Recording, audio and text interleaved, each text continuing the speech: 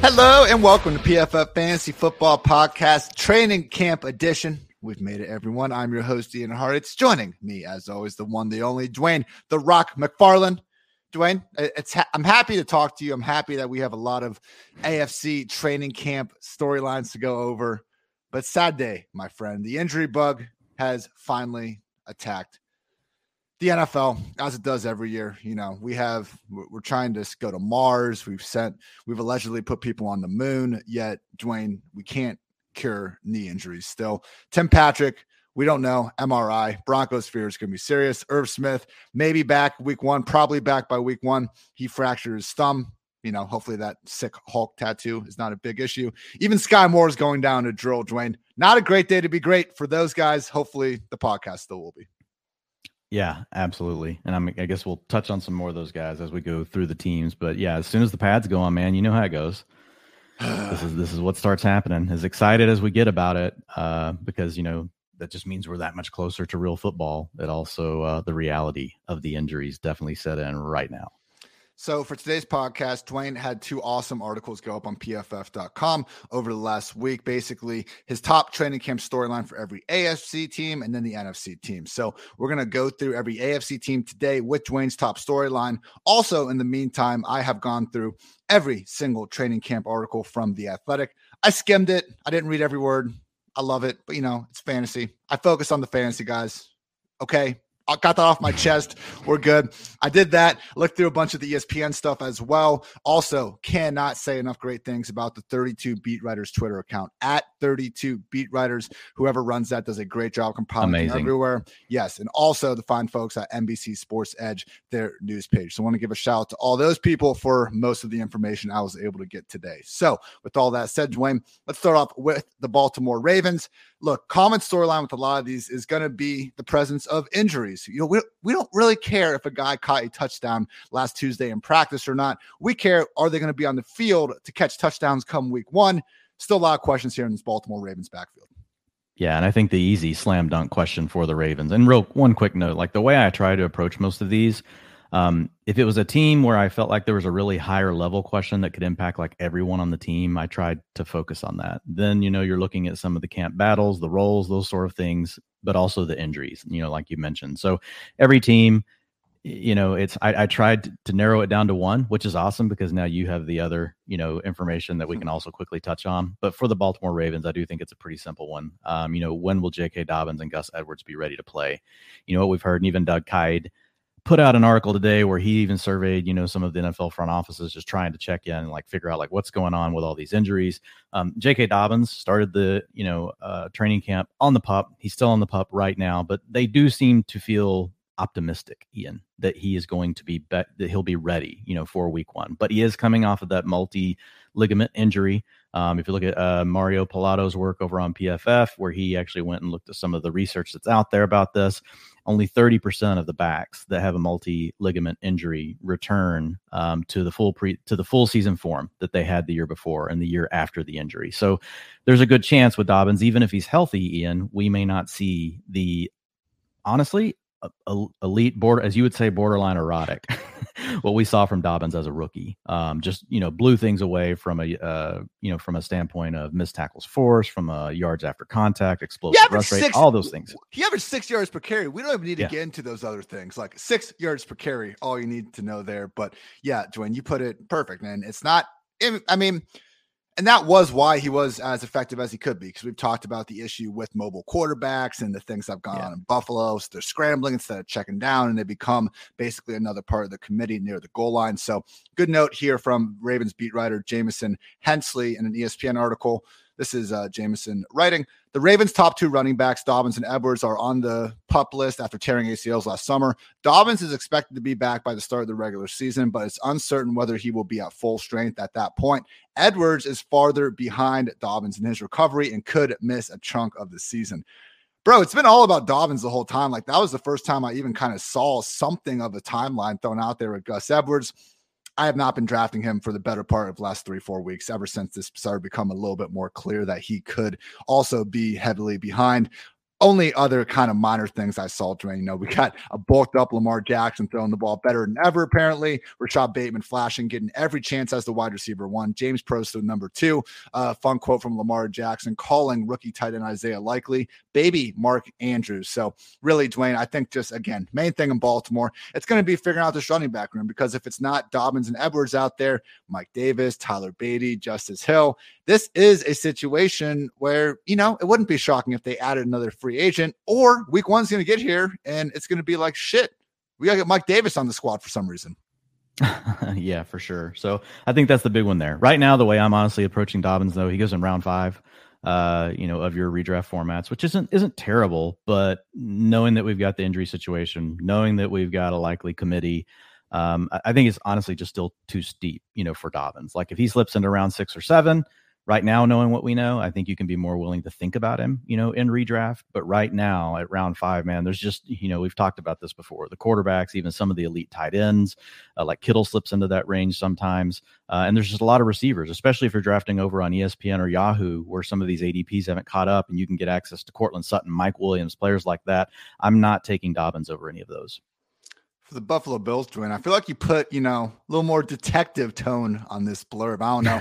Like you're a man that usually wears glasses. I need to as well when I need to see things further away. So no harm in that. I'm just saying, maybe when you're getting, conspiracy Dwayne going, you switch the glasses for sunglasses on the pod. Just a tip. I don't know. But hey, what's your question here for the Bills? Yeah, so it's just really, why were the Bills so adamant about adding the passing down back to the fold? And, is there really a clear number 2 option behind Stephon Diggs? So if you look at the roster makeup for the Bills, as much as we like Gabe Davis, and we've even talked about Dawson Knox, neither one of them crush their underlying talent metrics that we look for, right? They both still have profiles that say they could go either way. They could be hits. They could also be complete busts. Like there's a chance of that. And so knowing that, we know Diggs can get to 30% target share and he could completely eat in this offense, but there's a real chance that behind Diggs, maybe it's the running backs that get more involved, knowing how heavily Buffalo pursued. And we got additional information last week from Chase Edmonds in an interview that he had talking about how he actually talked to the Bills before he went to the Dolphins. So that's another passing down archetype back that they looked at via free agency. Ultimately, they do settle on James Cook. So the storyline that I'm really following here, Ian, is just really wanting to glean as much as we can and try not to read too much into confirming priors, right?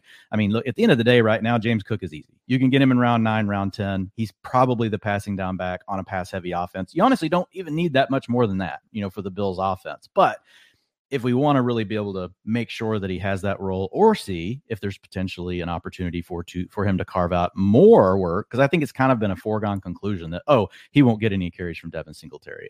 I don't know that that's necessarily true. It may be true, but that's really what I'm looking for, from the Bills beat reporters, from what we may see in the preseason, especially in the snaps with the starters. And again, those things aren't always conclusive, so we may not have the complete answer here, but I think that is a very important question for the Bills. And there has been a little bit of murmur about Zach Moss also maybe getting involved in this committee, but I don't know. That is one of these training camp storylines that just sounds a little bit like, oh yeah, we have a whole room full of running backs we like, Dwayne. We'll make sure they all get their touches except Duke Johnson, sadly. So looking at that again, James Cook, not overpriced right now. And, the more you kind of talk him up, Dwayne, the more I am coming around to him at cost, particularly in full PPR. The other big storyline has been the performance of Isaiah McKenzie, someone that we were really high on after last season. We saw what he did without Cole Beasley. The Bills got through free agency, didn't make any real investments, but then they went ahead and did sign Jamison Crowder. They get through the draft and they don't do anything other than add the day 3 Boise State talent. So really with Jamison Crowder, I think we kind of figured he would take this starting role for a little bit, but now, Dwayne, we're getting back, and it does seem like McKenzie should maybe, just maybe, be considered the favorite. From Sean McDermott himself, he said the biggest adjustment for McKenzie is, quote unquote, potentially stepping into a full-time role, and teams accordingly game planning for him. I would note, Jamison Crowder hasn't really been practicing because of general soreness, so I don't think he's really had a chance to kind of throw his hat fully into the competition. But at a minimum, Dwayne, we might have underestimated just how much of a chance McKenzie has to lock down that starting slot receiver role, which got Cole Beasley triple-digit targets in each of the last 3 seasons. And we've just seen McKenzie when he's had that chance as just a more explosive player, right, than what we saw with Cole Beasley. So he can potentially do more. Yeah. It probably can't earn quite as many targets as Cole Beasley, right? McKenzie is not the route runner that Cole Beasley is, but you can scheme him up on different types of things. Like you can't. It's hard to run with a guy like Isaiah McKenzie from the slot on a crosser, right, running through traffic. So there's just a lot of things that they can do with him. And so I agree. I think this is a really big one. The other note I did see early in camp, I don't know if you saw this, but was that Crowder was actually taking a few reps outside at the X receiver. So that's something else just to kind of keep an eye on. Is Crowder potentially more of a threat to Gabe Davis? I can't imagine that. I think they need a field stretcher because really Diggs works the intermediate and underneath stuffs. He's the comeback route king.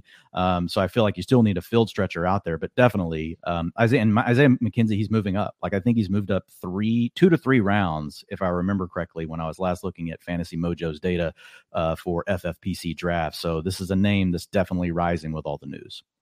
Cincinnati Bengals, Dwayne. This time last year, it wasn't that Christian McCaffrey's going to get hurt daily Twitter charade. I guess it also was I guess it still was that, but the big man that no one could stop talking about, Joe Mixon, and how he just wasn't going to be able to play. Well, he did play all season, ended up turning in an upside RB1 finish. But Dwayne, you're still a little bit curious about what exactly is going on behind Joe Mixon.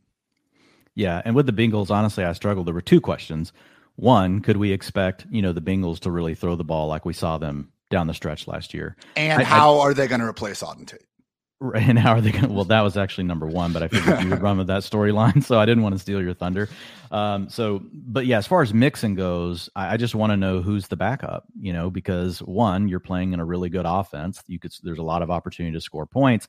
But number 2, specifically, who's handling the passing down role? Because we saw this last year with Mixon, that they were adamant and keeping him off the field on passing downs. And if you listen to the coaching staff, they don't discount Mixon's ability in the passing game. They look at that as being the time that they can just get him off the field and give him rest. Unfortunately, for fantasy players, that is a high leverage situation. We want those targets. We want those checkdowns. We want those receptions.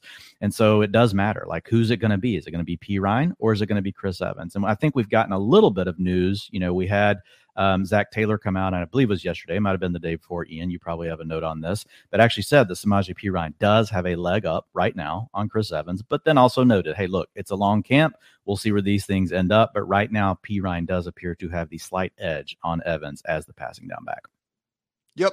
Pretty much nailed it. The exact quote. He's certainly got a leg up right now in that battle, but that's what training camp is for. Plenty of times guys step up and have huge growth. We'll see where it goes with Perine currently being over Chris Evans. Shout out to Ben Baby over at ESPN, and for my money's worth, the best Bengals beat writer out there, and a fellow Cincinnati native. Makes sense, covers the Bengals. But he said, this is Ben at Ben_baby. From a fantasy perspective, I draft Evans over Perine, but there's no guarantee that pick provides dividends given how the Bengals have used their running back. So if Mixon gets hurt, Dwayne, things get awfully interesting. That's where, maybe Evans can have the sort of, DeAndre Swift, like 10 carries and getting a bunch of targets role. In the meantime, look, it's already hard enough to get standalone value with any RB2. I don't think there's going to be any incentive. I'm not saying we're necessarily expecting that. This is just going to be, a kind of tough situation to continue to monitor. The only other kind of offensive, not issue, but question mark is what exactly is going on at tight end with CJ Uzomah gone. More and more, Dwayne, it does look like Hayden Hurst is going to be that guy. He was getting hyped up in OTAs. Now he's being called the quote unquote early winner at Bengals camp. And look, Hayden Hurst, we did our tight end strategy episode last week. Hayden Hurst should never be drafted in a traditional 10, even 12-man redraft format. But Dwayne, a lot of us play best ball when we do need 2 or 3 tight ends. Like, once you start getting down in that range, man, Hayden Hurst is now officially like the cheapest tight end that you can somewhat wrap your mind around, having that sort of Robert Tonyan, Dawson Knox sort of explosion, 10 touchdowns on 60, 70 targets. You're asking a lot, but he is in play. Yeah, it's a best ball play, to your point. Like, he's should clearly be behind the other 3 top options. So it's hard to get overly excited, but in best ball, you're in a good offense. Like, he can come through, with the touchdowns. I think you nailed it. Like, that's how Hayden Hurst outproduces his ADP. But to your point, you're going to really struggle. And think of CJ Uzomah last year, like, had a few blow up games for us, and like DFS, so people that threw that dart on Uzomah those weeks in DFS, as a men tight end, like they came through really big. And so that kind of upside is there. Hayden Hurst is a former late first round pick. But it's going to be kind of up and down. You're going to really struggle to want to have him in your lineup every week, or pull the trigger to put him in your lineup every week, in redraft. And if you're trying to pick from like him and two other similar players, like, you've probably been there, Ian. Like I picked the wrong damn one every time. Cleveland Browns, your question obviously was, will Deshaun Watson play in 2022? We now know that he will. You guys can tune into Dwayne's and I entire podcast about the topic if you want more information on that. Only things I will add out of training camp, Anthony Schwartz banged up his knee. Apparently just strained though, so not looking like going to be a fully long-term thing. He looked like Anthony Schwartz is one of these guys where I don't think he himself is going to carve out like usable fantasy value, but if he is rotating with Donovan Peoples-Jones and David Bell, and now we just have this big committee across from Amari Cooper, that could prevent either of those other guys really standing out. Also note that David Bell remains on the PUP with a foot injury that he suffered in minicamp, getting a little bit of the Donovan Peoples-Jones hype out there. But again, you can tune into our Deshaun Watson specific podcast for a full breakdown on the Cleveland Browns offense. Dwayne, with the Broncos, it's your boy. It's that season. No, not Albert O. You're more concerned about Javonte Williams and Melvin Gordon. How dare you, Dwayne? Yeah. And honestly, I was torn, but I went with the one I knew that would make a bigger difference, like to most people playing fantasy. Fair. In most leagues now, with where the ADP is at on Albert O, you're probably just going to be able to ring him up as a free agent on week one. For most, if you're in a deeper league, he goes in like round 12, 13, 14. People are still taking him in a tight end premium, but everybody's got to face the reality of what's the deal with Javonte Williams and Melvin Gordon, the third. So I don't know how much information we'll get on this. We've kind of gotten mixed reviews back to minicamp. We've heard some rumors that, well, it's going to be Williams. He's going to be taking, he has a really good shot. People inside the building think that, this could be 65% Javonte Williams, which we would all love because he smashes everything we want. His underlying data profile really looks more like a Jonathan Taylor, right? It looks like someone that we definitely would want to see on the field all the time. Having said all that, Melvin Gordon was also really good last year. Now they waited, basically let him go shop the market, brought him back on a 1 year, $2.5 million deal. But you are hearing, in camp. And again, this is to your point. It's where it's tough. Like practice reps are so tough. We don't know what the coaches are trying to establish. Sometimes it's just keeping people fresh, right? Sometimes, depending on if they're facing the first string defense, they may actually be simulating, what a first drive might look like. And maybe that would matter more if Williams was out there, or if they rotated on that drive, we might care more about that. So it's tough to decipher all this. So, and again, I don't know what they're going to do in preseason games, right? Are they going to give these guys many carries? Hopefully we get one game where we can kind of see, but even then it's going to be a limited data point. So it's one of these things where I think we're going to have to try to pick up what's the drum beat, right? Like as Sigmund Bloom would say, can we find a consistent pattern that we're hearing through this, or is it just kind of all over the place every day?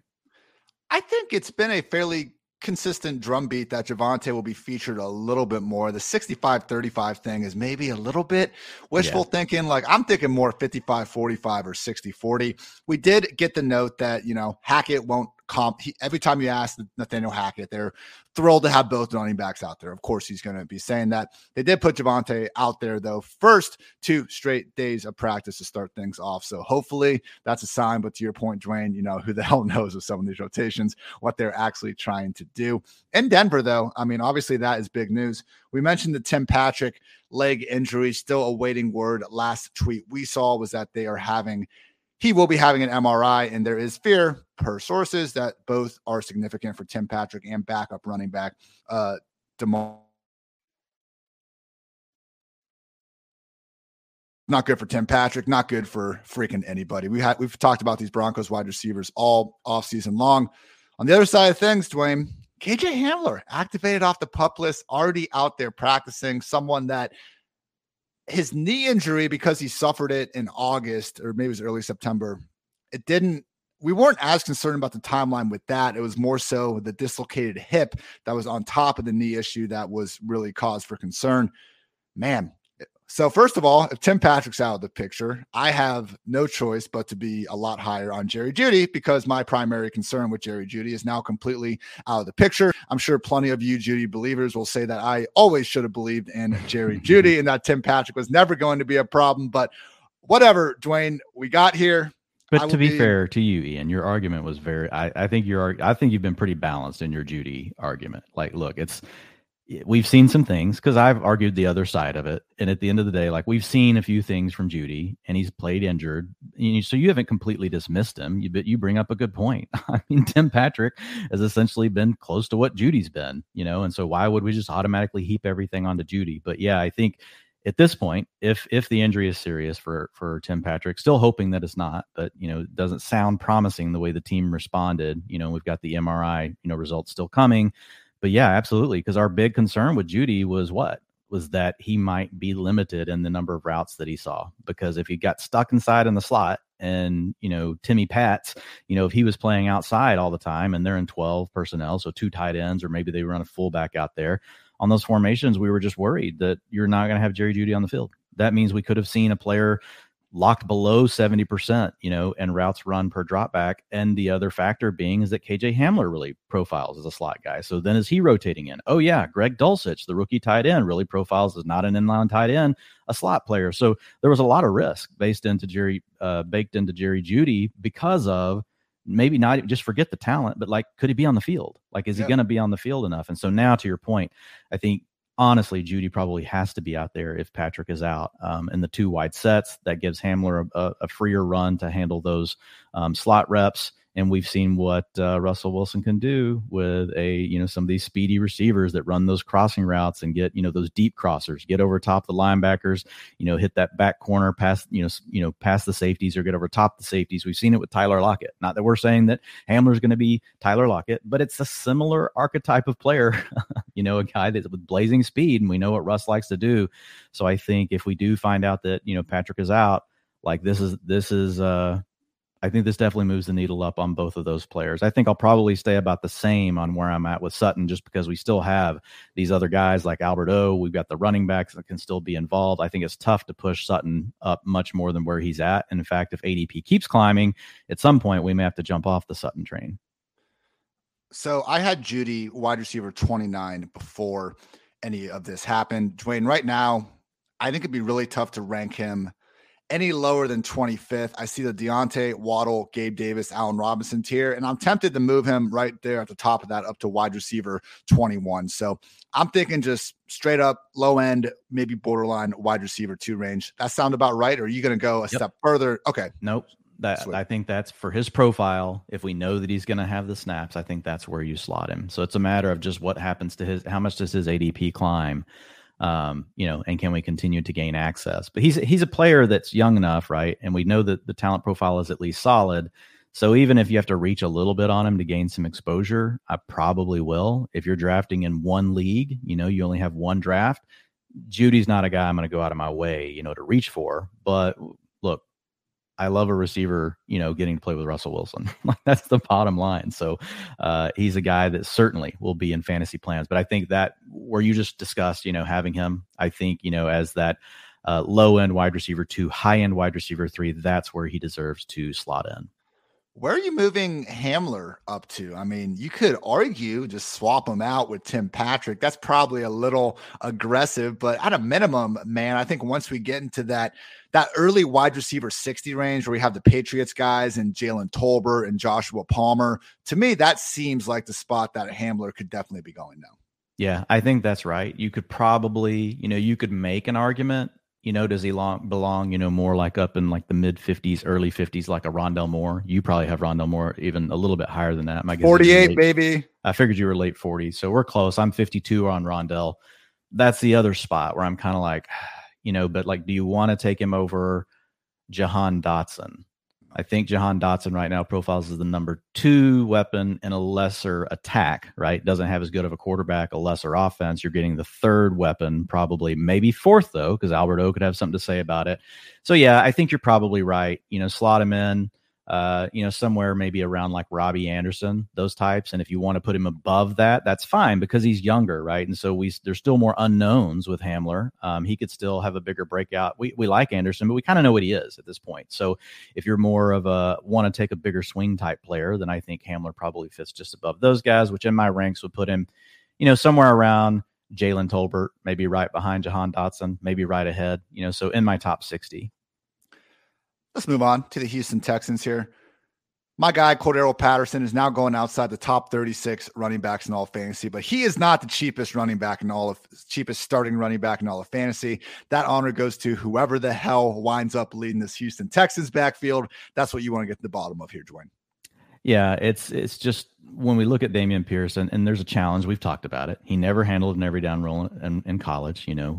He was a number 3 back, though, on PFF's big board, coming out of Florida after leading the FBS in rushing grade last year with a 93.5. His 25% tackles avoided per attempt is 2 percentage points above the NCAA average.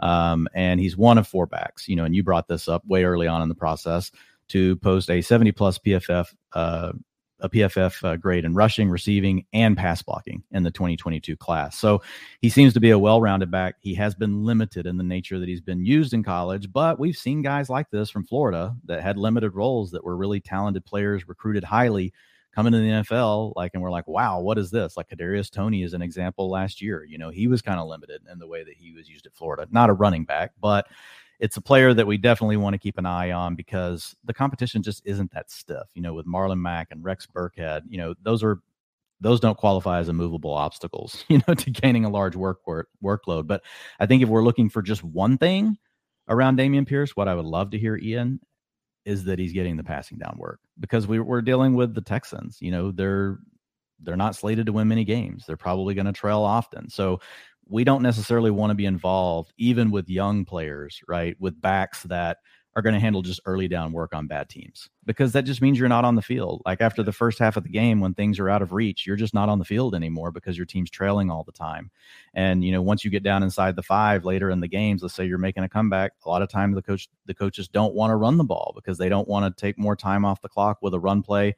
They want to just throw it in the end zone 3 or 4 times in a row. So those are the things that could work against Dameon Pierce if he's just the early down option. The plus is he profiles as someone that maybe could end up just being the guy that takes over the receiving down work, but he is a rookie. So that's the big thing that I want to look for with Dameon Pierce. Can we get any nuggets telling us that he might potentially be the lead pass down back, which is the hardest role to earn as a rookie? And then could he develop into more as the season goes and maybe steal some of those early down carries from a guy like Marlon Mack? Only kind of note I saw on him was that him and Rex Burkhead apparently have been flashing the most amongst the Houston Texans running backs, but not a lot of notes out there on the Texans. I think they are probably happy to take a backseat in the media these days. Only other note I would say recently, I think we already touched on this in a separate podcast, but yeah, with 2nd round pick John Mechie likely out for the entire season as he battles leukemia. Nico Collins will be now stepping up really definitively as the number 2 in that offense. Davis Mills, 4 games, over 300 passing yards last year. It will be the Brandon Cook show more weeks or not, but Nico going still usually outside the top 70 wide receivers. You could do worse in that range. Let's talk a little about the Indianapolis Colts here, Dwayne. Matt Ryan under center. That no good Carson Wentz is gone, and I'm not saying that myself. I'm trying to imitate Colts brass here because that's kind of been the buzz the entire summer. But you know what, man? Reggie Wayne. Wasn't it him that said that Matt Ryan reminded him of Peyton so much that he started crying or something? So hey, there's a lot of people excited about it, and for good reason. Matt Ryan has led some fantastic offenses over the years, but Dwayne, you're wondering how much is it going to be Matt Ryan stepping into the Colts offense, and maybe how much the Colts offense becomes what Matt Ryan wants to do. Right. So the big buzz out of camp, and again, it's early, but it's just been how quickly Ryan's moving the offense, and so when you look at last season, the Colts only averaged 2 plays per minute, which was the 2nd slowest in the NFL.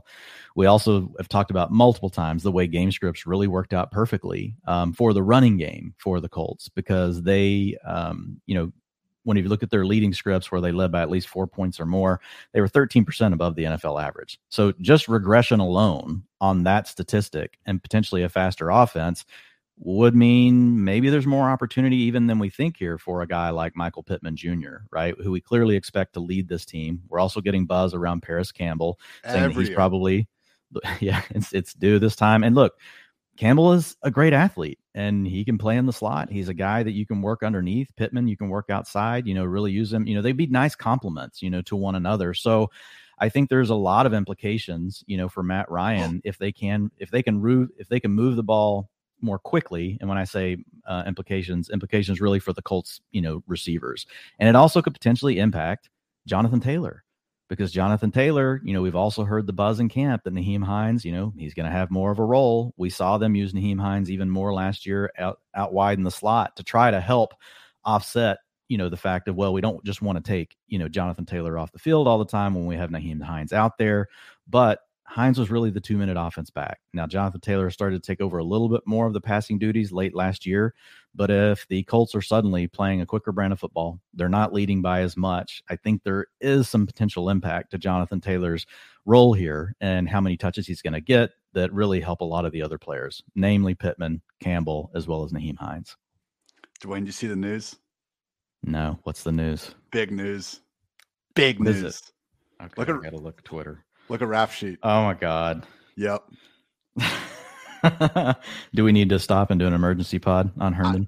Probably. Chris Herndon on the Saints, baby. Oh, my God. I'm so excited. I'm not sure if he's going to make the team, but back in the NFL, life is good on Chris Herndon. I didn't hear one thing about him the entire offseason. Dwayne, I told you, man, I literally went to go search and see what his free agency cycle was doing, what was going on. And the first news thing I saw was someone quoting a tweet I had asked about like that topic like a couple weeks before. So finally, one of the key free agency pieces. It's setting up for you, man. Auden Tate can be a starter this year. We already got CPAT back last year. Can we Duke Johnson, at least he's on a team. At least he's on a team, that, potentially give him some run. Oh my goodness. Okay.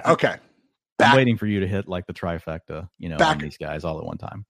Back on topic. Apology. I'm not sorry. I'm hyped. You guys all know Chris Herndon is my guy. We only get a few of these a year. Back to the Colts. I will say this, Dwayne. You look at the Colts and the Cowboys. I look at Nyheim Hines and Tony Pollard a little bit similarly. I don't think Hines has the same ability to be the full-time workhorse as Pollard does should an injury happen, but we're getting the same usual July, August. This running back's to get some more run in the slot. The same BS we hear every year, and we know it's not going to happen. But my God, Dwayne, Pollard and Hines, I do think they are two of very few running backs that actually are capable of kind of doing that and being a threat as a receiver. And you look at those wide receiver rooms, particularly the Cowboys with the injuries they're suffering. My God, if there were two offenses that it would make sense to really use their RB2 more so in that fashion, it would be the Colts and it would be the Cowboys with Nyheim Hines and Tony Pollard. It's probably just wishful thinking, but damn it, Dwayne, you can imagine. I just don't know how Hines. I think they're different. I think Hines really is he's basically a receiver. I think he and J.D. McKissick are basically receivers. Then you have CMC, the Kamara tier, which are like just a notch below those guys as far as like put them out on a cornerback, right? They can still do something, but they're great mismatches versus linebackers and safeties. My challenge with Pollard is he's not really this plus ADOT player. He's not necessarily like a great route runner. He's good, but he's not wide receiver good. And yeah, you could get him out there and scheming things, but I think the best way to get Pollard more touches is just let him take over the passing down work from Zeke. Then you immediately get a cushion from linebackers, safeties. You can get him into space. You can create layers to your field. You have Tolbert running down the field. Then you can have CeeDee Lamb working the short to intermediate stuff. And then you have, Pollard working underneath, and you got Schultz playing, as a great matchup inside against the zone type stuff. So I struggle to see, and I've been through this so many times, right? To your point, we hear it every year. We heard it with Kareem Hunt 2 years ago. We heard it with Darrell Henderson, his rookie season, how he was going to play in the slot and do all these things and be on the field at the same time as Todd Gurley. And then, now hearing it, again this year. And I think it takes a special profile for a player to get that kind of role, because typically from an X's and O's standpoint, and this, Ian, like if you're thinking it's a potential run play and you've got Pollard on the field, that's not a plus. He's not a good blocker. If you're thinking it's a passing play and you want to have Pollard and Zeke on the field, that's not necessarily a plus either, because Zeke's not really that great of a weapon. He's fine as a check down type player, and he's better maybe than what people think in the receiving game, but he's not something that threatens the defense. So I just struggle, and I feel like, and I know we'll talk probably Pollard on the NFC, but for me with Hines, he is a little different. So maybe, and when we've actually seen them increase his slot reps, the last couple of years. He was like almost at 130 last year. So we'll see what they do. But to your point, typically these things don't come. Typically, I don't know of a time these things have come to fruition, to be honest. Like I can't think of a time where all of a sudden a running back started playing slot all the time and we got all this production out of him being on the field the same time as the other back.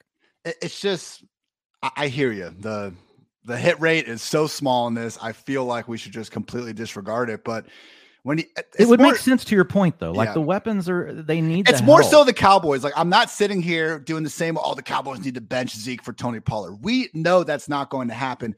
But will the Cowboys play Noah Brown, Jake Ferguson, and these guys that we don't even know? Will they play those guys over Tony Pollard instead of putting him out there in the slot, in the backfield, getting more creative with it? Because at that point, I understand the Cowboys believe Zeke is better than Tony Pollard. I'm not sure the Cowboys believe Zeke, their wide receiver 3, their tight end 2. I don't know about those other guys if they consider them better than Pollard. In Nyheim Hines' case, with Alec Pierce there, with Paris Campbell, with Michael Pittman, as long as those guys are healthy, I don't see him having quite the same opportunities. So not a 1-for-1, but I want to get that idea off my chest. But you also get Nyheim Hines way later. Now Pollard's clearly got the better upside. To your point, like if Jonathan Taylor goes down, basically the Colts would need to change their offense, right, for Nyheim Hines to have any kind of chance to really give you upside. They'd probably need to turn into like a pass-heavy team. I don't know if they would do that. I mean, maybe they would. It's not like they have a super deep running back room. Whereas if Zeke goes down, I mean, Pollard has RB1 overall potential. So and that's what you're paying for. That's my challenge with Pollard, though, is you got to take him in round 7, right now drafts, when you can turn around and you can grab a Chase Edmonds in round 8, Kareem Hunt, in round 8, other guys that profile very similarly, really good passing down backs, but have clearer paths, to, potentially, better roles anyway than what Pollard has. So that's my biggest challenge. It's like, I love Pollard and I want to have access to Pollard in drafts. It's the ADP thing that it makes it kind of tough. Like he's going at the end of round 6 right now over at the FFPC. He did have over 1,000 yards last year with 17 games of Zeke. Now I know they cut Zeke's usage back, but I think the guys you brought up are very reasonable, but Pollard, like I would not group him in with like the Alexander Madisons of the world. Like no, I agree with that. He's far more even though Pollard did those things, like still listen to his fantasy points. 8, he had a 23, 7.5, 6, 7, a 14, a 9, a 4, a 5, a 16, a 9, a 10, a 15, a 12, a 7, a 9. So I mean, it's fine. But honestly, if you have Pollard, this is what I'll say: you want him in your RB2 spot. Don't take. I'm not taking Pollard if I've already got 3 backs or if I've already got 2 backs. If I want to take him and say, fine, I'll live with him in my RB2 and I've got him loaded at receiver, I'm loaded at these other spots, which he makes it hard to do because you got to take him in round 7. That's the appeal of waiting till round 8 or 9 on a couple of these other guys with similar profiles. You can you can get the elite quarterback, you can get the elite tight end, you can have it all if you're not stuck on Pollard.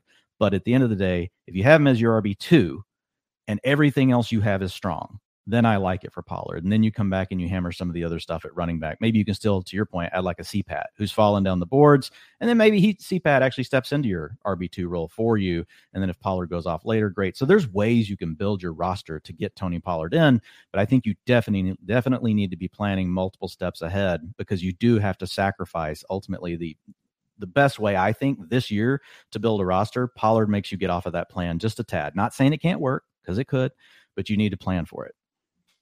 Jacksonville Jaguars, who of course took down the Colts. I was going to skip this quick rant, but it's about the Jaguars. It's the Jaguars and the Colts, so it just actually lines up pretty perfect. Let's hype up Matt Ryan and Paris Campbell and just leave Wentz out of it. He's been off the team for like 5 months now. We still have guys tweeting.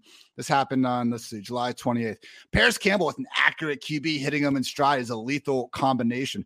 Like, did the beat writers not even watch that Week 18 game? Like, is that what we're going to here? Because like Paris Campbell dropped a perfectly thrown bomb from Carson Wentz on 4th and freaking season in that 4th quarter. So like, look, man, I love Paris Campbell. It takes a lot for me to point out a negative about, an Ohio State guy, Dwayne. So I'm, as I'm patting myself on the back here, like, come on, though. I'm proud of you. Just tell me that Matt Ryan and Paris Campbell look great. Like, just spare me these still jibes. These little daggers were still throwing Carson Wentz's way this long after the fact. So with that off my chest, Dwayne, the Jacksonville Jaguars star of training camp so far, one Travis Etienne. Now we do have James Robinson somehow already off the PUP list. Looking like, it's tough to know exactly what every single team's, standing is on guys not on the PUP, whether they're guaranteed to play week 1 or whether they're still a candidate to be eased back into action, or maybe they will go back on the PUP eventually. Either way, Dwayne, the big thing for Etienne, I think this is what a lot of people don't realize. Whether Robinson's there or not, man, It does change his ceiling outcome, obviously, but more than anything, let's just get the guy some targets. Yeah, and that's really all we care about. Do we know for sure that Travis Etienne is locked into the passing down role? Because if he is, you're still getting a value in round 3 of sharp drafts, and you can get him in round 4 or 5 of your home leagues right now. So you're still getting value because you're getting a player, an archetype that's basically, and you nailed it earlier in the season with your comp.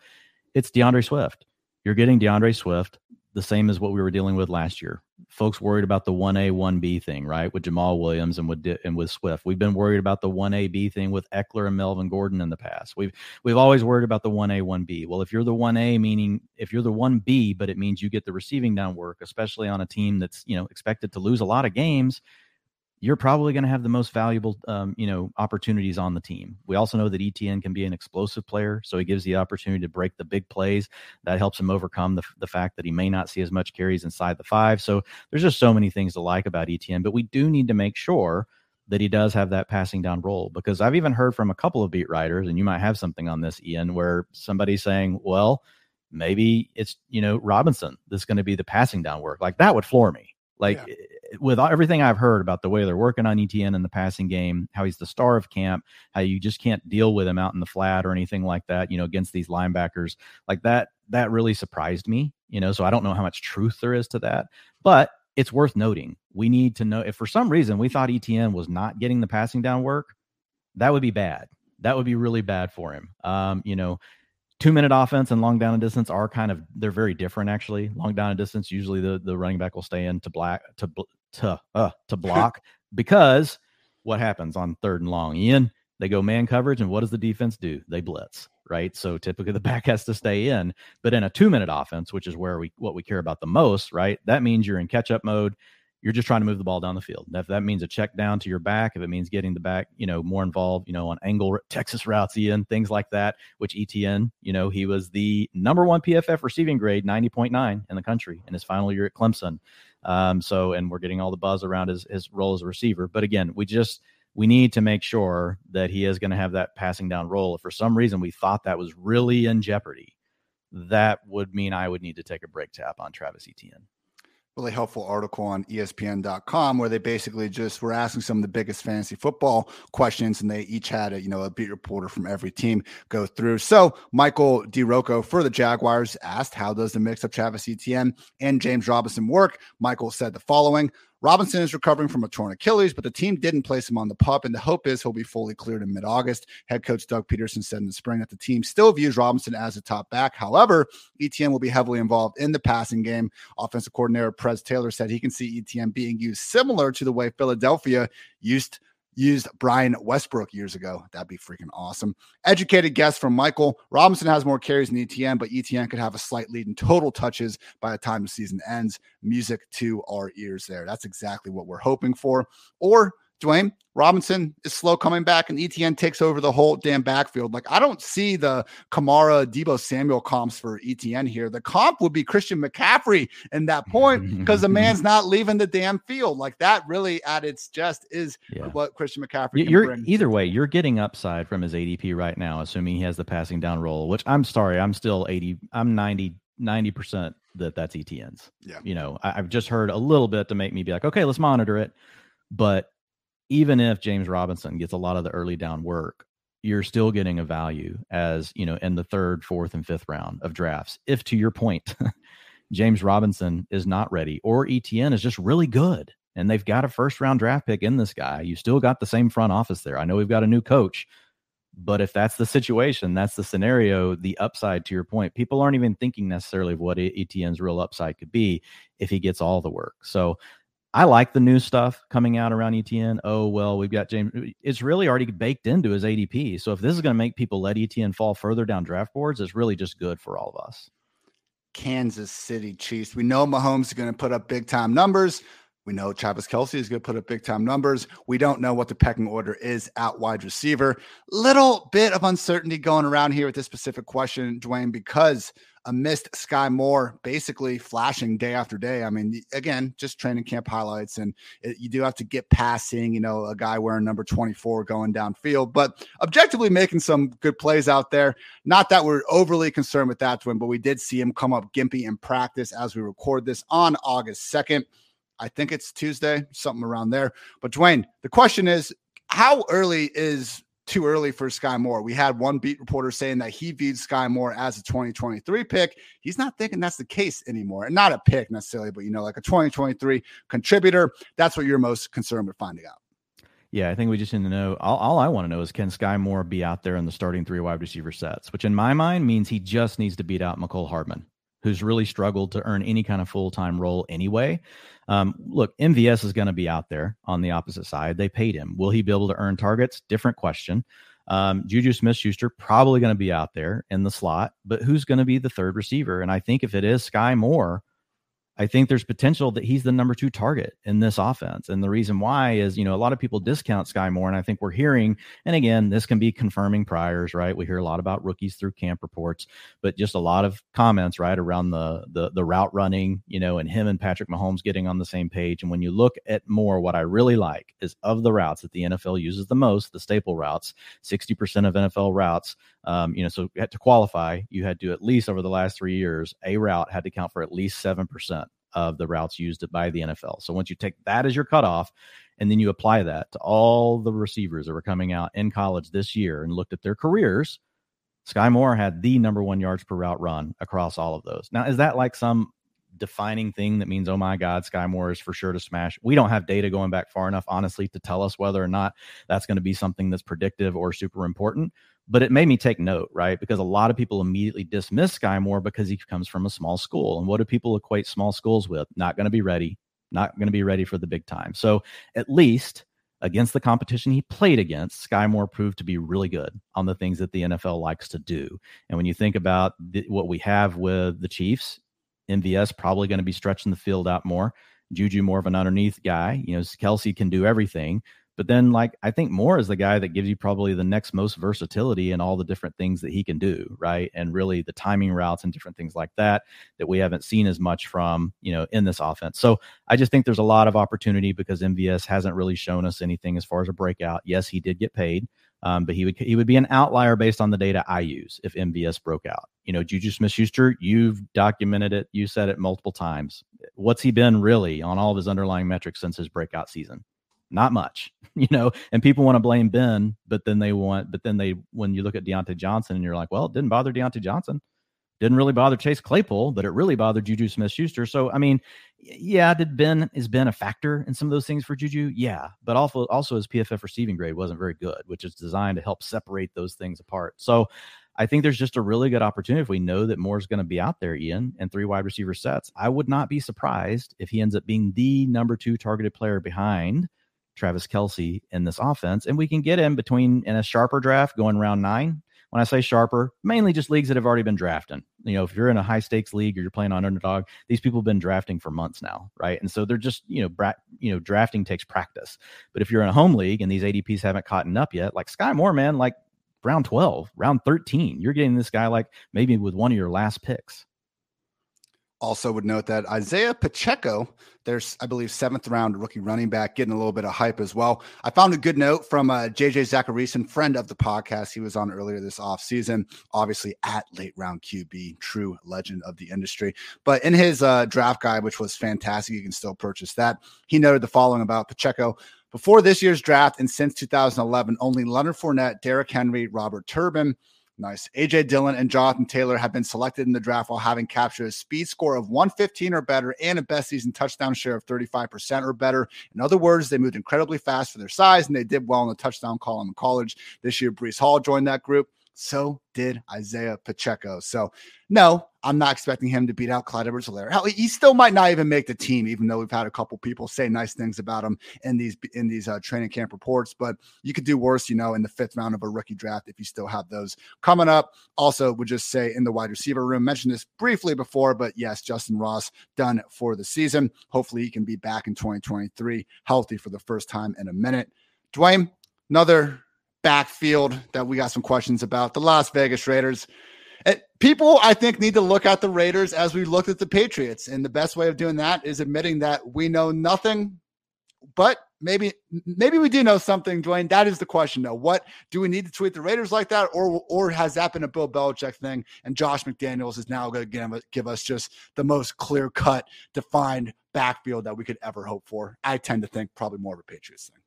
Yeah, I lean that way as well. And again, a lot of times we will dismiss, coaching tendencies, historical coaching tendencies, because there's a lot of context, right? You go back and you look at a team and you'll see like, oh man, he's targeted this coordinator targeted his tight ends 25%. And you go back, you're like, well, he had freaking Tony Gonzalez. No shit. And then the next stop he had freaking, whoever, Antonio Gates on his roster. Wow. It's amazing that 5 years in a row, this coordinator targeted, his tight end. So these things can be, taken with a grain of salt, but there are certain situations and scenarios where we've just seen long track records, Ian, and that's one that we have here. And then the Raiders backed it up with the offseason moves. That's even more important to me, right? When you get, okay, Josh McDaniels used to deploying three-headed backfield. Josh McDaniels goes out, drafts Zamir White in the 4th round of the NFL draft. They also bring Brandon Bolden, special teamer, over. And I know, look, Brandon Bolden is a name that normally we would not even mention, Ian, right? Only 2 teams in the NFL we care about Brandon Bolden on. This is one of them. Yeah, the Patriots and the Raiders. And it's because we've seen the Patriots in the past, no matter what, Ian, basically, just always keep a third back involved. It doesn't matter how many guys get hurt. It just very rarely is condensed down to just 2 guys, so that makes it challenging to just look past it. And then when you add together the fact that we've got these moves, my gut says you're going to get Josh Jacobs going to play the Damian Harris role, which means no more 60% Josh Jacobs on the field, probably more like 40, maybe 50%. He'll probably get the first crack at all the carries inside the 5, but Zamir White could threaten him for some of those. I think in the passing game work, you're going to see Kenyon Drake out there. And if Kenyon Drake isn't well enough, I think that's why they added, a guy like Amir Abdullah. And again, Abdullah is another name that people probably wouldn't normally care about, including us. But on this team, he fits a very specific archetype that they like. They want to make sure they've got 2 guys that can catch the ball, 2 guys that can bang, inside the tackles. You could also look at Kenyon Drake as almost being more that jack of all trades type player, like more like a Rex Burkhead type, right? So yeah, I think this is a challenge for the Raiders. I think it's a challenge to really consider Josh Jacobs, to be honest, at ADP. It's one of those things where I'm treating it more like the Patriots. Like, just give me the back that goes the latest for the Raiders, and we'll just see what happens.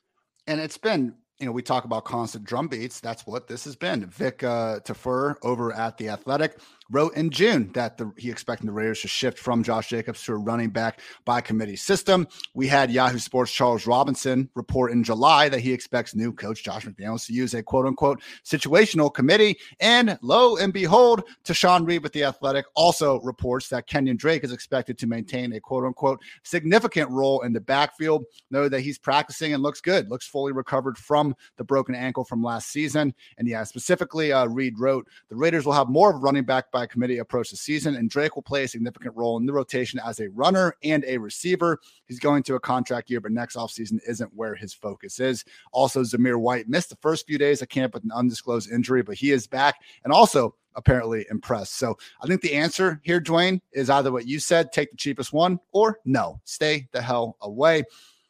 If anything, we want the pass catcher. Like, Kenyon Drake is the only one I think I'm throwing a dart at. And that's what we talked about in New England. Damon Harris, people will say like he scored 15 touchdowns last year. He sure did. And he finished as the RB 18 in PPR points per game. Like LeGarrette Blount, we're chasing the LeGarrette Blount year. He wasn't even a top 15 running back in PPR points per game because full PPR is stupid scoring, but it's the game we play. So we got to deal with it. Also, we just note that Mac Hollins apparently standing out as the wide receiver 3. Quote unquote early start of training camp. I think this offense is going to use plenty of 2 tight end stuff, though. Not going to have. And even if Mac Hollins gets that job, I just think he'll still be rotating with a couple guys. So we have Devontae, Renfrow, Waller. That's where the targets are going. And super deep leagues, Ian, that are like, especially if it's tight end premium, that kind of thing. You know how we've been willing to spend like that last round pick on Trey McBride to see what happens. I think maybe Foster Moreau, depending on how you've built your team, maybe that's a name that we should consider down there, just because we know they're going to use that formation more. It just makes sense. And then number two, if something does happen to Darren Waller, Moreau has at least flashed a little bit. Now, last year he lost a little bit of his shine, because we did get to see him for a little bit more of an extended stretch with Waller hurt. He didn't quite come through like we had seen him, in some of the smaller sample sizes before, but just a name to keep in mind, especially if you're playing a tight end premium draft. You're in round 20 and you're like, wow, I hate my tight ends. Let's just see what happens in the preseason. Foster Moreau's a name just to throw in your back pocket. Dude, people were taking that Cowboys line he had after Waller was out. He went, no, okay, this is what happened. Yeah, against the Eagles, he had that spot start. He had the 6 catches, 60 yards, and a touchdown. And then when Waller got hurt again, like people were trying to rank Moreau as this like top 5 or 6 tight end. I swear that actually happened, Dwayne. I don't think I'm strong. It did happen. Yeah, it did happen. But he went through, and he disappointed, but he still had a 7 catch, 65-yard gain, 4 catch, 67-yard gain. No, he wouldn't be Darren Waller if Darren Waller gets hurt. Still someone, especially in tight end premium, though, that could certainly earn his way into your starting lineup. Let's talk a little bit Los Angeles Chargers, Dwayne. Someone that you've been, really high on throughout this offseason, ahead of the curve, is one rookie, Isaiah Spiller. You're hoping that we have a little more clarity behind Austin Ekeler by the time week 1 gets here. Yeah, and I don't know if we're going to get it because we get like a new report every day. What I will say is early in training camp like this, again, practice reports, I'm not as concerned about. We're monitoring it, right? We're definitely keeping an eye on it, but these kind of reports really need to turn into more of that drumbeat theme to matter, because a lot of times coaches will just, put the other guys out there, right? Because they want to give a rookie the business. You know what I mean? Like show them you're going to have to earn this role. But at the end of the day, Spiller profiles as a more complete back than what we have with Joshua Kelly or Larry Roundtree. They both have just not done anything special, this far in their career. Not saying that they, might not ever do something, but they were late round picks. And the Chargers did spend a round 4 pick after Isaiah Spiller just really struggled, at the NFL Combine. Ran a poor 40 time, then at his pro day, he did not have a good vertical leap, didn't have a good broad jump. So all the things that I know that the NFL brass love, and we care about too. We want explosive running backs. But at the end of the day, in round 4, you're getting a high production college profile, right? This is a player that played in the passing game. It's a player that played in the running game, the youngest running back coming out this year.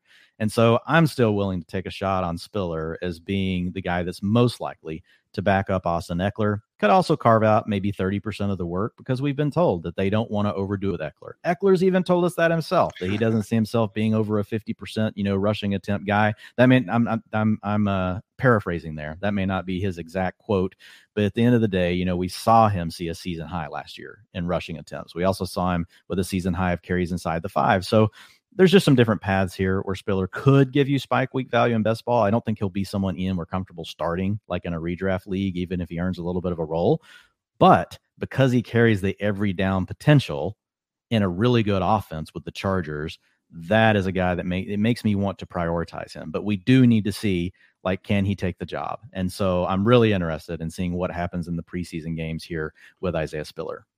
I'm not quite as high on Spiller as you and some of the other people are. I don't see the same pathway to standalone value. With that said, where he's going, I think he's perfectly fine as a handcuff there, because we saw what happened with Justin Jackson last year when Ekeler went down, the way he was elevated and really took control. My issue is that before that happened, the Chargers clearly realized Justin Jackson was their one. That's why they treated him that way. It was still this muddled committee with, all 3 guys, seeing some work week to week before then. But hey, they aren't good. We've talked about the stats with, Roundtree and Kelly. It's just where you're getting him. He has the chance to truly just be the main guy behind Ekeler. And at the price, it's fine. At the price, it's fine. Yeah, it's fine. But if he is that guy, and we know they don't want to overuse Ekeler, I think we could make as good of an argument just from a usage standpoint that Isaiah Spiller could see similar touches to Tony Pollard, right? If not more. Now, what we've seen from Pollard, right, is an elite profile, a player that's hyper explosive. So I'm not saying that Spiller is Pollard, but technically speaking, there's a good chance that if he can't overcome those other 2 guys, he could actually see more snaps than Pollard, because we've seen how the Cowboys are with Zeke, right? They could still want to have Zeke out there 65% of the time. Whereas with Ekeler, at least we know, they're trying to limit it around that 50% spot, So again, that's where I think the spike week value can come in. Again, not a player you're going to feel really good starting in your lineup every single week. Most of his value, to your point, is going to come if you have an injury to Austin Ekeler. Best ball will be the one case where maybe every once in a while, right, you might get, oh, wow, he scored, a touchdown and caught 5 balls, that kind of thing. Final note here is just, again, with training camp, be really careful about putting too much stock in any one item because, hey, there's a lot of items going around. If you haven't seen them all, there's a good chance that you're weighing something more than needs to be weighed. So Daniel Popper does a great job at The Athletic. He came on this podcast last year just breaking down all the practices, and he has talked about this being, Kelly one day, Spiller one day, Roundtree. They've all gotten reps with the ones. I mean, Brandon Staley said himself that until the pads come on, he can't even evaluate the running backs. So it's not a big deal right now. But Taylor Bisciotti works for NFL Network, and this is no offense to Taylor, but she comes out yesterday and she tweets that Isaiah Spiller has been taking first-team reps so far at camp. He is the only running back taking only first-team reps other than Austin Eckler, a promising sign he will be the RB2. Now, that got almost 3,000 or 2,600 likes. Taylor watches the rest of practice, comes back later, quote, tweets herself, corrects it. Says, during today's practice, Kelly and Roundtree also work with the ones. Undrafted running back Letty Brown, never heard that name before, had a touchdown. They're splitting reps and it's an open competition. RB2 is up for grabs. Dwayne, that had 60 likes. So we just have these situations where I think a lot of people confirming those priors. So again, nothing against Taylor. She was working with the information she had. Let's just not. Hey, give her credit. She came back. A lot exactly. Of times nobody does. So exactly. So between that and someone we'll get to in a bit, a certain Patriots RB2. Let's not let one drill and one practice completely change our entire opinion of a player. But everything Dwayne said about Isaiah Spiller still makes him a perfectly fine target where he's going, regardless of any practice updates from the last day or two. But Dwayne, another backfield we have some questions about. Mike McDaniel in Miami. What's his timeshare going to look like? Chase Edmonds, Raheem Mostert, Sony Michel. You got a lot of questions, Dwayne. Yeah, I think at a minimum, we expect it to be a committee, right? But the question is, could Edmonds potentially be more of the 40 to 50% player, like what we saw with Elijah Mitchell last year? Maybe not quite as many of the rushing attempts, because when you go back and look at Mitchell in the games where he played at least 10% of the snaps, I want to say he was around 65% of the rushing attempts. I don't expect Edmonds to get anywhere close to that, but if he got to 40% of the rushing attempts and handle all the passing down work as an explosive playmaker, again, it's the archetype we're looking for, an explosive player who's very involved in the passing game. That just provides someone with outs, right? You can score touchdowns from long range. You hit the big plays. You also have an opportunity, if you're in trailing game scripts, you're not sidelined, and you get to be out there for the high leverage opportunities, in the passing game, especially in PPR and half PPR formats. So we just want to kind of see if we can figure out. This one's going to be tough, Ian. I don't know that we'll be able to. My guess is we're going to see Edmonds with the starters if they use them in preseason, and they're going to come out for a series. And then they're going to see the backups come in, and we're going to find out who the two is, right? Is it Sony Michel? Is it Raheem Mostert? And at the end of the day, the next game, it'll be the opposite probably of that. It'll be Mostert over Michel. But look, here's the thing. I know with Miami, they went aggressively after Chase Edmonds. I know some people say that's still not a lot of money. It's pretty decent money for what running backs are getting right now in this market, right? All things being relative.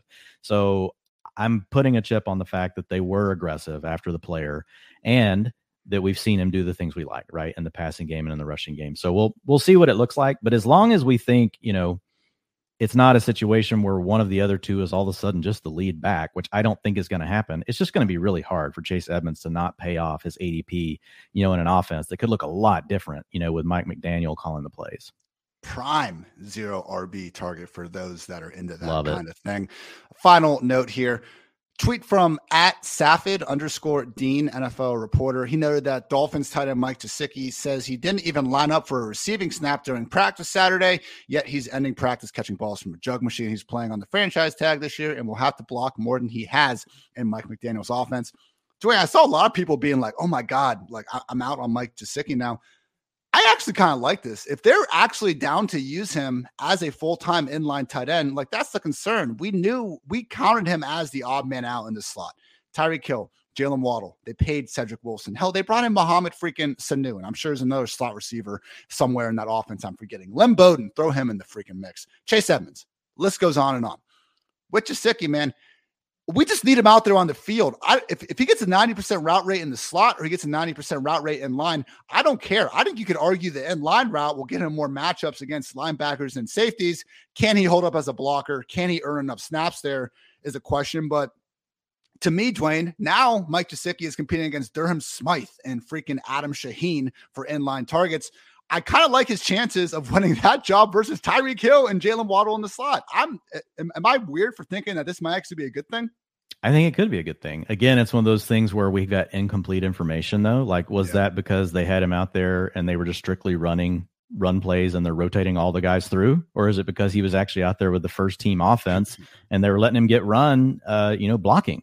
Like, I would love to know like that context. That might be helpful. Again, still only a practice report, so we would have to monitor it, but definitely something that we can watch for in the preseason games, assuming that he gets to play. If they run him out there and like, say, for example, like the biggest thing you could see from Mike Gesicki in a preseason game, Ian, would be they come out, they run 5 plays to start the game, all 5 rushing plays, and Mike Gesicki's out there for all of them. That's something like that. Like that would be great for Gesicki, because our biggest challenge, to your point, has been, can he be on the field enough? Because the other 2 guys are actually pretty good run blockers. That makes me, that concerns me. They're probably better run blockers, but hey, maybe the guys improve. Maybe there's an opportunity there. But that's what we would need to see to move him up. So I think it's an astute observation by one Ian Hartitz. New England Patriots. Here we go. The running back room. So Dwayne, we adjust these ranks seemingly every day, always get our updates in.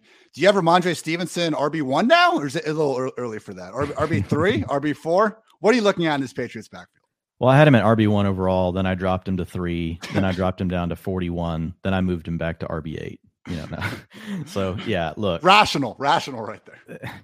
Can Damien Harris and Ramondre Stevenson finally condense this backfield in a 2-way committee? I think the easy answer is probably not. But it's at least worth asking, because both players have shown in their underlying data and metrics that they probably are pretty good running backs, right? So some of this, you got to look back at the history of the Patriots and you wonder how often did they really have 2 backs that were good enough, to challenge, each other for a lot of the carries. Typically we've had more one's the receiving back, right? One's the jack of all trades, and then one's the early down work. Could we potentially see a situation where these 2 guys share that more? Or could Stevenson, with his work in the passing game, potentially, take over, maybe not all the early down work that still belongs to Harris, but maybe he usurps 2 roles, right? Like Burkhead and plus James White, because that's essentially what you need for him to pay off his ADP right now. And we would also need that because that would be a clear indicator that if for some reason something happened to Damien Harris, maybe we do have a more clear path to like maybe a 65% workload. Again, it's the Patriots. They're willing to sub in Dwayne McFarland off of the freaking practice squad or off the damn waiver wire and let me play, freaking third downs. Why? I don't know, but they do it. So, and it's their way. It's been their way for a very long time. And it still doesn't, take away from the fact that Pierre Strong Jr. is a 4th round pick. Yes, I know, comes from a small school, but essentially the same draft capital as what they spent on Ramondre Stevenson last year. And so I want to continue to track, are they using more of this Kyle Shanahan scheme? Are they using more of the wide zone? And I think the best way to look at it, Ian, is probably really tracking Pierre Strong Jr. and what folks are saying about him. If he's completely buried, and then we know James White is still trying to get back from this injury and he doesn't have a lot of, they don't have a lot of money tied up, in James White, then those could be things that can make us get a little bit more bullish on a player like Stevenson. Harris, maybe a little bit, but I feel like if there is a player to move up here, it still would be Stevenson, because the chance that maybe he has some of that pass, especially in PPR, right, that he might have a chance to get some of that passing down work. So definitely leaning towards, I don't think this is going to occur, but because of the backfield we have and the 2 backs that are available, we can't just assume 100%, right? Never going to happen. We need to follow the story. I don't know, Dwayne. I'm hearing people saying Damien Harris get traded. That's how good Ramondre Stevenson is. They're gonna trade Damien Harris. They're not gonna ask Stevenson to ever. People do realize Damien Harris is actually good too, right? That's the thing. Like, this dude just. Okay, I've seen the run Stevenson had against the Colts. That didn't even count. He breaks like 3 tackles, goes 30 yards. Great run. I've seen the 90-yard preseason touchdown against a bunch of plumbers. Like, what about Damien Harris dragging like 13 different Jets defenders into the end zone from like the 20-yard line? Like, that dude is a freaking dog, and so is Ramondre Stevenson. But Hayden Winks, great point, over underdog. Bill Belichick has always been an Alabama guy. Obviously, Mac Jones is an Alabama guy. Like, Damien Harris isn't going anywhere. So, yes, Dwayne, the question is, can we get a 2-back committee with Dame and Stevenson? Just Damien Harris isn't going away. And you can watch the freaking clips that Hayden pointed out in order in their position drills. It's still Damien Harris going first, Ramondre Stevenson going second. Post things like this.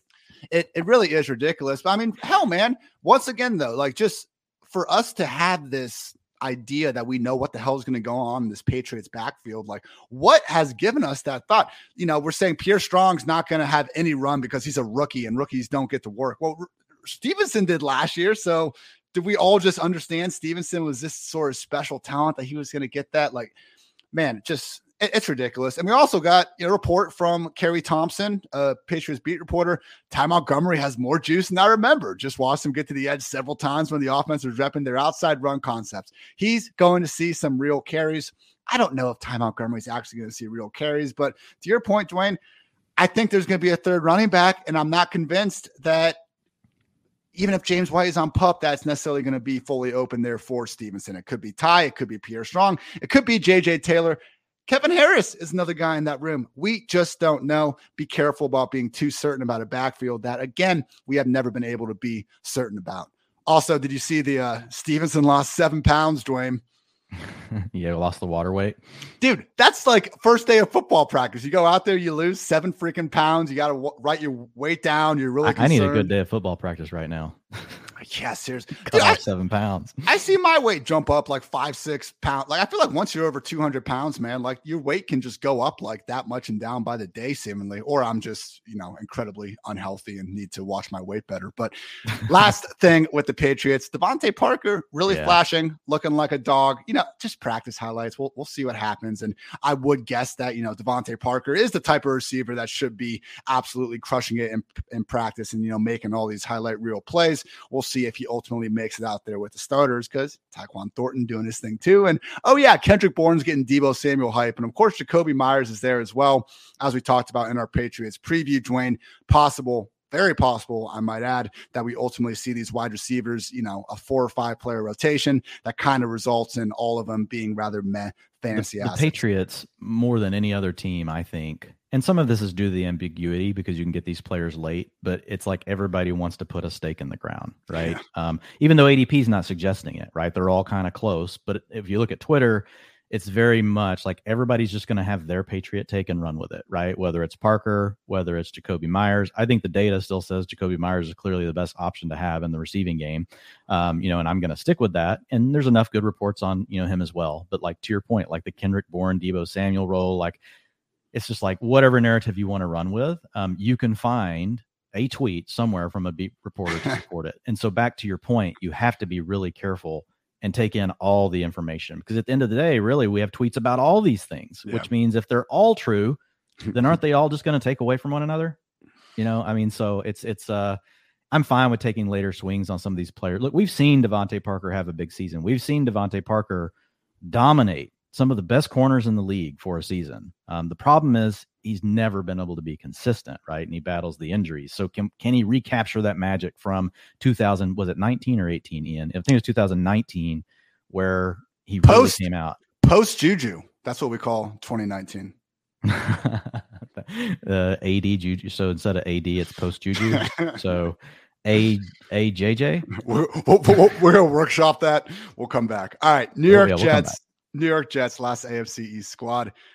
Wondering about this backfield, Dwayne. As awesome as Breece Hall's athletic profile is, he's not the only running back there. You're curious what's going to happen with one Michael Carter. Yeah, so ultimately with Breece Hall, love the profile. I'm in on him. I'm in on him in round 4, round 5 of fantasy football drafts and redraft. That's where you can get him. Even in sharper leagues, you can get Breece Hall right now in round 4. So, he checks all the things we want from a college perspective, but at the end of the day, we have to always acknowledge that Michael Carter was really good as a receiving down back last year. And so the thing I'm looking at the most and trying to tease out from the reports, in the Jets backfield is who has the passing down work. Is it something where they're just going to rotate, and it's going to be, maybe Breece, because if they're rotating, my guess is Breece Hall probably gets, maybe 3 series, Michael Carter gets 1, right? Or maybe it's, 3.5 series to 1.5 series. And as long as they're both out there and they both get passing down work, Hall still gets carries inside the 5 and all those things. Breece Hall can pay off his ADP. What we don't want to see, back to the narrative we talked about earlier with Damian Pierce over in Houston, the Jets are not expected to win a lot of games. So if we were to catch wind that Breece Hall will not have the passing down role because it is Michael Carter's and he's going to run the 2-minute offense, he's going to handle all the long down and distance work, that would really hurt Breece Hall, because now, again, we're an early down back who's potentially going to be playing in trailing scripts. Now, he can still come through with some big plays. Maybe the Jets, there's other outs, right? Maybe the Jets take a step forward as an offense, but we've got questions around, Zach Wilson. So I think the easiest way to feel super confident, right, other than just his overall college profile for Breece Hall, is to just know, are we pretty sure, right, that he's got the passing down work, or at least that he's not going to be eliminated in the passing down work. I'm fine if Carter still gets some of it if it's a rotation, but man, like that would be the worst case scenario for Breece Hall, is all of a sudden he's just the early down option on this offense that we have a lot of questions about.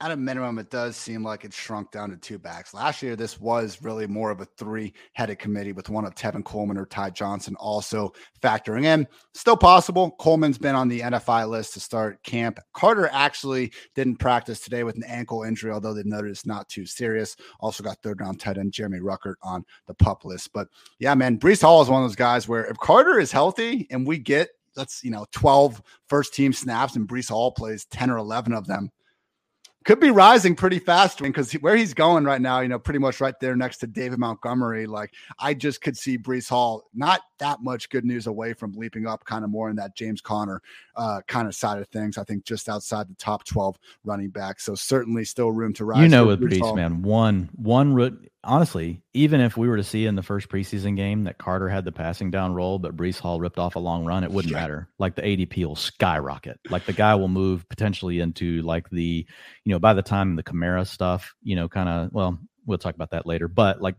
he's just going to skyrocket, right? He probably end up being, a mid to an early round third pick, and you'll have some people even willing to be more aggressive on him. If we get that Amir Abdullah, just one cut he had, I'll never forget that. Unbelievable. Kerryon Johnson had an unreal run too against the Raiders, I remember, in a random preseason third quarter. All right, two more of these, everyone. Pittsburgh Steelers.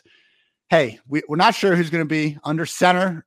Tragically, it seems like it's more of a Trubisky-Rudolph competition right now. Kenny Pickett working with most of the threes. But Dwayne, there's one thing Pittsburgh can do. I mean, they can do a lot of things, I guess. I'm no way trying to slander that organization, but my goodness, they know how to draft great wide receivers. Question is, who exactly is going to be in two wide receiver sets? Yeah, so I think, and that's the question I wrote last week. If I were to rewrite this question now, I think the thing you brought up is huge. If Mason Rudolph somehow wins this, that would really worry me based on what we've seen from Mason Rudolph. Yeah. And it would also tell me that, okay, what if Mason Rudolph gets benched later in the season? We may not really have any outs here. We may not have an out with Trubisky. We may not have an out, with Kenny Pickett. Trubisky, we've talked about him in the past, not really great, but at least he has supported some okay stuff from Allen Robinson, when he was with the Bears. But wow, like if we do see, this situation play out that way, that would be very concerning to me. But yeah, writing this before that news came out, it's just around who's going to play in the two wide looks, because we've heard rumors that maybe Claypool gets to play more from the slot, but does that mean maybe he's not on the field when they're in three wide? Because we've had George Pickens, the rookie, playing really well, right? And Pickens is a guy that really did some nice things in the metrics we like to look at. They're saying he's starting from day one. We're just not exact to your point. We're not sure if Claypool big slot and three wide receiver sets and back out into. Yeah. So, but if we've got an offense that wants to be multiple, which Matt Canada will, most likely, it seems like you would just want to run three wides with these receivers, but we're not coaches. They got to get Zach Gentry on the field. I was just going to say that. But, and they're going to want to try to run the ball, use play action. They want to be more efficient. They're not going to throw the ball as much, this year. So it's a shrinking pie for everyone. But the receiver that gets to stay out there whenever you're in the two wide receiver sets, if you're going to use 12 personnel and some of these other things, right? You just got more outs to score fantasy points because you're on the field. So there's a chance that could be Pickens, over Claypool. I feel pretty good about where Deontay Johnson is. He seems, to be okay, but we would probably need to monitor his name as well, Ian. So I think it's just a situation that we have to look at. And again, like the other thing that could happen easily is that it's just a rotation across all three guys, right? Whenever they're playing out of these different formations besides 11 personnel. So I think it's actually a pretty big story, to monitor, especially if we were to think Deontay Johnson was in some sort of a, committee, because we've already talked about the concerns with Johnson. That goes back to the quarterback as well. And he's been a great player, but the ADP, you've got to spend a 4th round pick to get Deontay. So at least with Claypool, you're like, okay, I'll throw a 10th or 11th. It's not going to kill you if you miss. George Pickens, another name moving up massively, up to fantasy draft boards, so he is, I think, moved up 3 rounds maybe since these training camp reports. Now, he's still not an expensive player. You can get him like round 13, 14 of sharper drafts. Home leagues, probably still going undrafted. But at the end of the day, like, Pickens isn't going to kill you, right, if you get that situation wrong. But Deontay Johnson, on the other hand, like, I think we definitely need to take note. Deontay, one of a few players participating in this new phenomenon, holding in, where you go to training camp, but you're just there. You're not gonna practice. I think he has been doing some stuff off on the side, like during practice, but it's just hilarious, Dwayne, to me. Like, you show up, it'd be like showing up to school and just like sitting in the corner, like, hey, I'm here. Mark me down as yes, but I am not doing whatever the hell you're trying to ask me. We had that in my school. It was called in-school suspension, Ian. Yeah. But this would be like if it was benefiting the student. Like, I don't know. So, I'm with you. Also, Calvin Austin, all 160 pounds of him soaking wet, apparently flashing every single day with that speed. Exactly the type of player that you would expect to be flashing, before the pads come on. But to his credit, maybe he continues doing so with that going on. NBC Sports' Peter King did report that Trubisky has, quote unquote, basically been told the job is his to lose. So to your point, Dwayne, would be especially concerning for Rudolph to still find a way to win there. I know many have been quick to say, like, watch Big Ben last year. How could anybody be worse? Hey, it's Mason Rudolph, Mitch Trubisky, man. As we said, why the hell is it between Muhammad and McLovin? That's kind of what we're looking at here. Final point, though, amidst all the George Pickens hype, and hey, I saw the route, man. He looks smooth as hell out there. And we talked about him being this potential alpha in the second, third round, that if he had just been healthy for his last year at Georgia, could have easily been a day one pick. I will say, the freaking picture that got like 10,000 likes on Twitter, he dropped that pass. Like, this is training camp where a cool picture of someone dropping a pass goes viral. And also, I did pick up in one of these just mini articles I was scanning through, he was getting apparently yelled at for just not doing well in a blocking drill or throughout a practice, not blocking well. So, hey, maybe it was one freaking drill, one thing the beat reporter heard, and we'll never hear about it again. But if we're trying to figure out who's going to be on the field full time, Dwayne, this becomes, a constant issue. Remember this moment, or it was nothing, and I'll just, I won't take the blame for it. So great position for me to be in there. Final one here, Tennessee Titans. I feel like we're already on the right side of things here, Dwayne. It's August. We're not big victory lap people to begin with, but the Julio, the Will Fuller situations, there are times where we know the ADP is going to move. And when we do so many best ball drafts, we're trying to take advantage of that, fading some of the early offseason Treylon Burks noise. I think we can already say that was a win. Yeah, it really sounds at this point like he is going to have a starting role. So again, ADP is just great here with a guy like Burks, because of the asthma / workout issues, his ADP got pushed down after minicamp. Like, he was creeping into the 6 rounds of some fantasy drafts, which was a bit rich. And now he goes in round 8. Sometimes he goes in round 9. So, and again, those are in sharper drafts in your home leagues. He's going to go round 10 or 11. So I just love the price tag we're getting. I get it. It is a run heavy offense. And if you look at it, people immediately, like, if you say anything about Treylon Burks, is so funny. They'll be, well, what did AJ Brown really ever do? And you're like, dude, like, if you looked at the game logs for AJ Brown, like when healthy, like how many points he put up, and we're not saying he's AJ Brown, but the point being, in a heavy play action offense that wants to be built after efficiency, these yak guys, they can do well. And so Burks, the main question for Burks is, can he beat this outside coverage? Because he did get used in the slot, got used in the backfield a lot in college. And some people immediately say that, well, that's because Treylon Burks isn't any good. And you and I have talked about it. Like, it is a question. Like, is Burks just really more of a gadget player? We can't be for sure. But at the same time, like, you guys can't put that on him. Like, what if it's because the Arkansas quarterbacks were terrible, which they pretty much were. And they're just trying to give someone an easy way to make a completion to the best player on their team when you got to play in the SEC. Like, that's also in the range of outcomes for Burks. So when I look at him, I'm with you. I think we've already basically heard enough that he's going to be out there. He's most likely going to be a starter alongside Robert Woods, and he gives us that big play upside. You can get him later in drafts. We'll continue to monitor it, but it does sound like he's going to have a starting role. That's before we just completely wrap things up. Sky Moore says he's okay. So that's great news. Nice.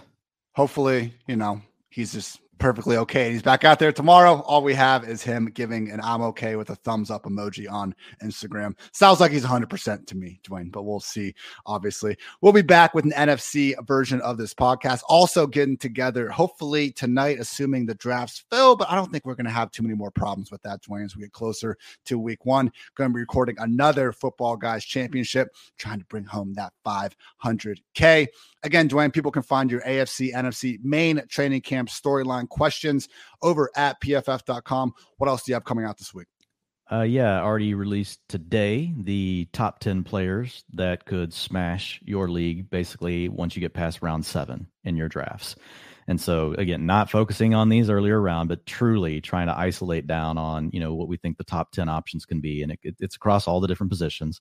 And then tomorrow we'll have the opposite. So if we're looking at round 7 and later, for those players that could hit, we're going to look at the rounds 1 through 6 to just talk about who are the players that you should probably be avoiding in that range based on their ADP and some of the other data right now.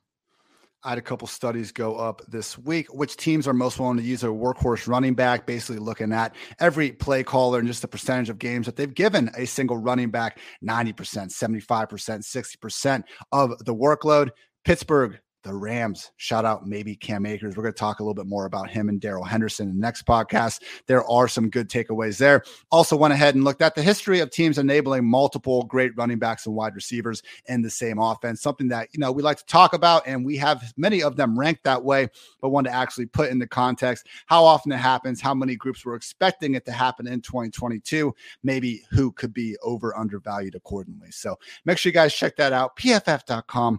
And of course, Dwayne and I will be back throughout the entire offseason and season, just barking, having a good time. So for Dwayne, I'm Ian. Thanks as always for tuning in to PFF Fantasy Football Podcast. And until next time, take care, everybody.